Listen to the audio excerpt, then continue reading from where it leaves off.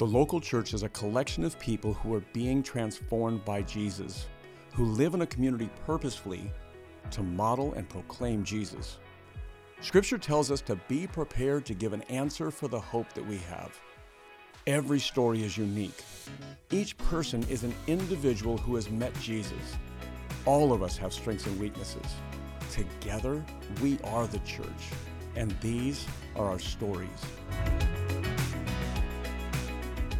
Welcome to the Generations Church podcast. I'm Jeff Luddington. Today, for our Stories of Faith series, I have with me a friend and an elder at Generations Church, Amaldi Rosario. Amaldi, welcome to the podcast. Thank you. Glad to be here. All right, man. So your story, did you bring notes?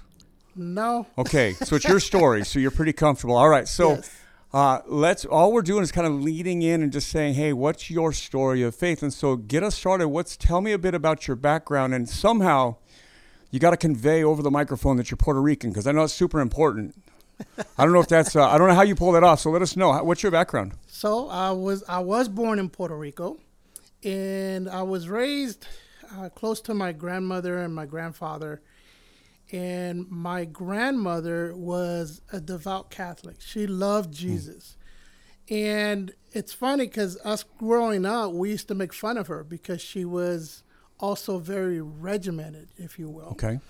And so we would tease her, we would make fun of her, but I found out later on in my life that set the foundation for me because she introduced God, Jesus, and the Holy Spirit into my life. Okay. So, yeah. And you made fun of her, therefore kind of casting you headlong into hell. Absolutely. I was on a path for hell. All right. So give it up for Catholic grandmas. I mean, I even Christian, Catholic, whatever, but grandmas of faith, man. I have one too. And sometimes it skips a generation. Our parents don't catch the fire, for a bit. And really the grandparents have a bigger influence. So you're raised with a Catholic grandma, and you guys you poke fun at, but you recognize later that lays a foundation. So how does that become, how does that move over to where you start coming to faith? So it started really, well, let me just kind of take a step back. I mean, Sure. I ran the streets. Okay.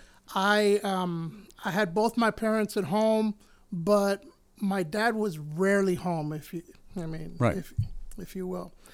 And so I was really raised by my mother. And so even though we did our confirmation and we did those things, we didn't practice it. So again, running the streets, drinking, drugs, all that stuff. I mean, I did it all. How old are you? Like when you're talking about right now, how old are you talking about? I started drinking at the age of maybe 13 in junior high, smoking weed. Yeah. Then it moved up to cocaine in high school. It just did that. So when we found out that we were going to have a baby, I realized that I did not want my daughter to grow up in an environment that I was in. I didn't want her to end up with a guy like I was. Okay. So I started asking questions. I started asking some friends some questions, and I just started to seek, but all I knew was Catholicism. Right.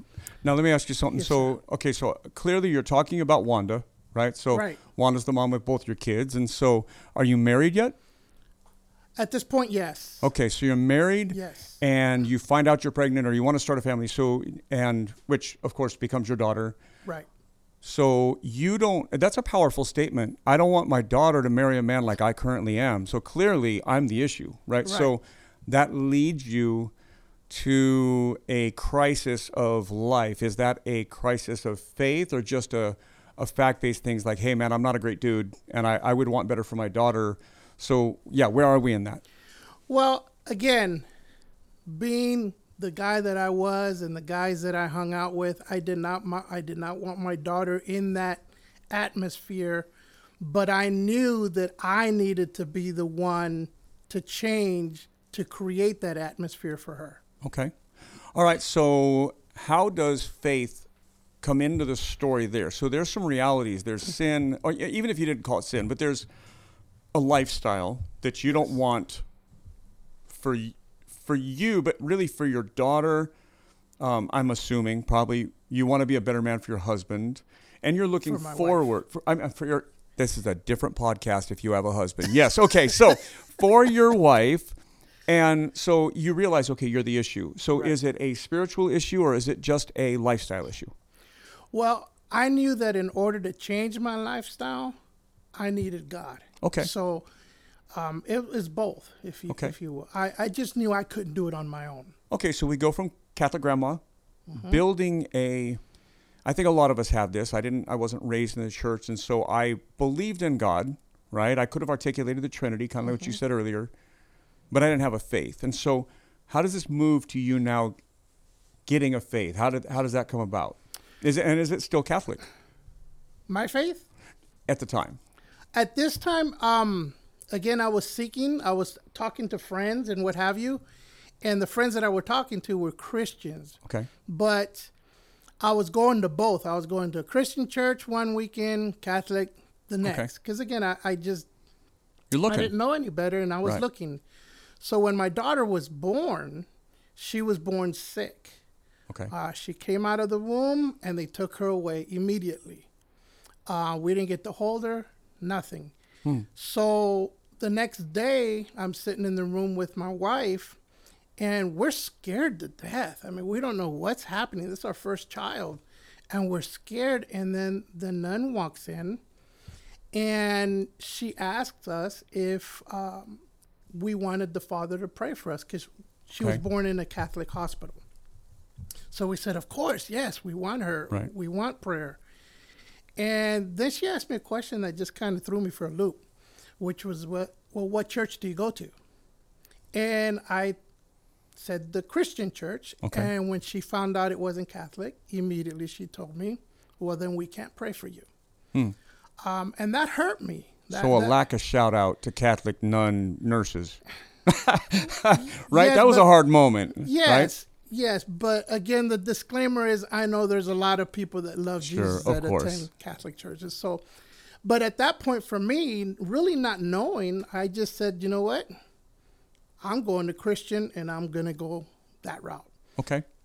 So your daughter's still alive. I know that because just before we started recording, I got a very silly version of you on FaceTime with your grandbaby. So I know she's still, so we know the story plays out well. So fast forward. So you then begin to take your faith more seriously. What's the next big moment for you and Wanda, your daughter? I know you eventually have a son. So pick up the story, fast forward to that next kind of big picture part of the story. Yeah, so after that, I got involved with church. Nobody really discipled me. I just learned on my own. Kept hearing about the love of Jesus and his grace and all that. And I believed it, but it wasn't in my heart. And so I walked for the next 15 years what I would call cultural Christian, which is a person who's got one foot in the church and one foot in the world. Okay. And during that time... So tell me about that. So give me your snapshot of a Maori with one foot in the church, one foot in the world. So kind of, paint me a picture of that. Okay. So I was going to church. I was involved. I did children's ministry. Again, involved, going to the retreats and church and all that. But the changing, well, let me just take a step back. So I was doing that, but I was also working, and I was what most people would call successful. I was making, 6 digits, had the cars, had the homes, right, had the jewelry, money in the bank. We had it all. And then one day, and I'll give you a date, it was November of 2005, the Lord put it on my heart to read the book of Job. Okay. And when I say put on my heart, he just impressed upon me to do that. So no audible voice. No audible voice. No light shining down, burning bush. No, nothing like that. It was just, but I knew it was God. Again. So for people listening that may not know, like that means something to me that you're reading the book of Job, because I understand the book of Job. So I have a framework for that. For those who might have just jumped on and they don't have a framework for the book of Job, give me a 30-second snapshot. What's the book of Job all about? So we have this man, Job, who loved God with all his heart. And we see in the book that he ends up losing his money, his health, and his family. And, people say, well, God took that away. No, God just stepped aside and let him deal with it. And it just happened.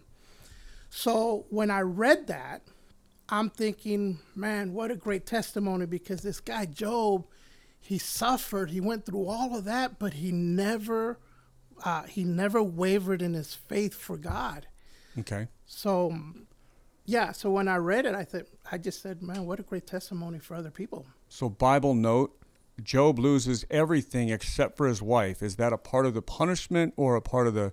Oh no. Okay, but my wife's going to hear that. Never mind. Okay, so you God is impressed upon you to read the book of Job. Yes, sir. Do you take that as a, hey, Amaury, this is what's coming, or what's the lesson in God telling you, leading you to read that book? Yeah. Again, when I read it, I just thought, man, just what a great testimony for others. I didn't think it was for me. I'm going to guess that part changes pretty quick. Yes. Okay. How's it change? So I read it in November of 2005. December 16th, I remember this like it was yesterday, of 2005, I lost my job. Okay. And then in January of 2006, I hurt my back, stopped playing ball, couldn't exercise. So by May, I had gained 50 pounds. And I was actually rushed to emergency. Just to give you a little bit of background for those who are familiar with this, I was diagnosed as diabetic. Okay. My cholesterol, which is supposed to be under 200, mine were 1,500. My triglycerides, supposed to be under 200, mine were 12,500, and my sugars were 550.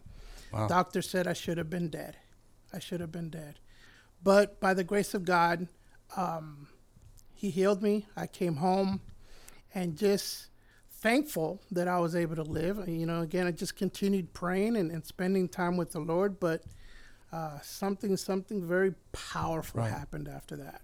So for people that are listening and not putting, either you're younger and don't catch the reference or you're just not thinking about it.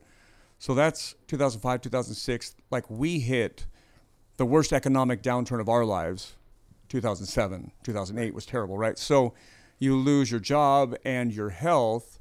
Obviously, your health isn't complete. Like, you don't lose your life. Right. And so in the middle of an economic downturn, so things are not great. And God had led you to read the book of Job, which in that Job loses everything. Mm-hmm. So what's the life lesson from what does that bring you to for your faith? Well, at that point, he wasn't done. At this point, I'm thinking when those two things happened, it was like a light bulb that went off. And I'm thinking, wait a second, this wasn't a great testimony for others. This was him preparing me for what he's about to take me through. Are you doing the math now? Okay, job, check. Health, check. Uh-oh. Yep. Okay, got it. Yep. So when I got to that point, I'm thinking, not my family, Lord. Right. Not my family. Put me back in the hospital. I'll take their place. And so I had this prayer time, this talk with the Lord for like 6 months. And after 6 months of just fighting him, I just remember one night I'm waking up, I'm in my office, 2:00 in the morning, and I'm praying, and I'm just shouting out to God, and I'm crying. And forgive me if I get a little emotional, because it was just such a powerful changing point in my life. That I'm sitting there praying out to God, and all of a sudden it just hit me. I said, you know what, God? If it's your will to kill my family, so be it. And for any fathers or mothers out there, that you would never say that. Right. But this was God that was just pushing this on me. And not that he was pushing it, but he just kept telling me, your family, your family, your family.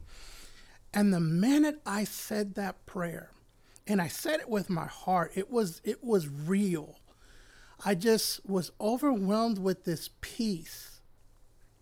And I remember the Lord telling me, again, it wasn't audible. It just, the Bible says that we hear his voice, right? The sheep hears his voice. So I was hearing him, not audibly, but it was in my heart. And just verbatim, he says, Amoudy, I don't want to kill your family. I don't want to take your family. I gave you your family and I love them. But you, Amoudy, were putting your family before me. And I didn't realize this till later, but I had made my family my idol. And at that moment, I just said, you know what, Lord? My life has completely changed. That's when I realized the grace of God. That's when I realized the love of God. And he just, the first thing I did that morning is I gathered my family together and I told them what happened, and we started changing. And well, let me jump in there before the changes, because I do want to hear about that. But there's a gospel theme here, right? And so, the most famous verse in all of the Bible, John 3:16, right? For God so loved the world that he gave his only begotten son. And so the gospel really is not just a God who loves us and that we just call upon, but that sin has cost a penalty that separated us from God and that has negative implications in life, whether you're Job and it's, disease. So it could be anything, right? But that God loves us so much that God has given his own son, his only son, that he has given family. Well, the call is in the gospel that once we are Christ's, once we are God's, right? Once we are forgiven and redeemed and we begin to follow Jesus, that we lay everything down just like God laid everything down for us. Right.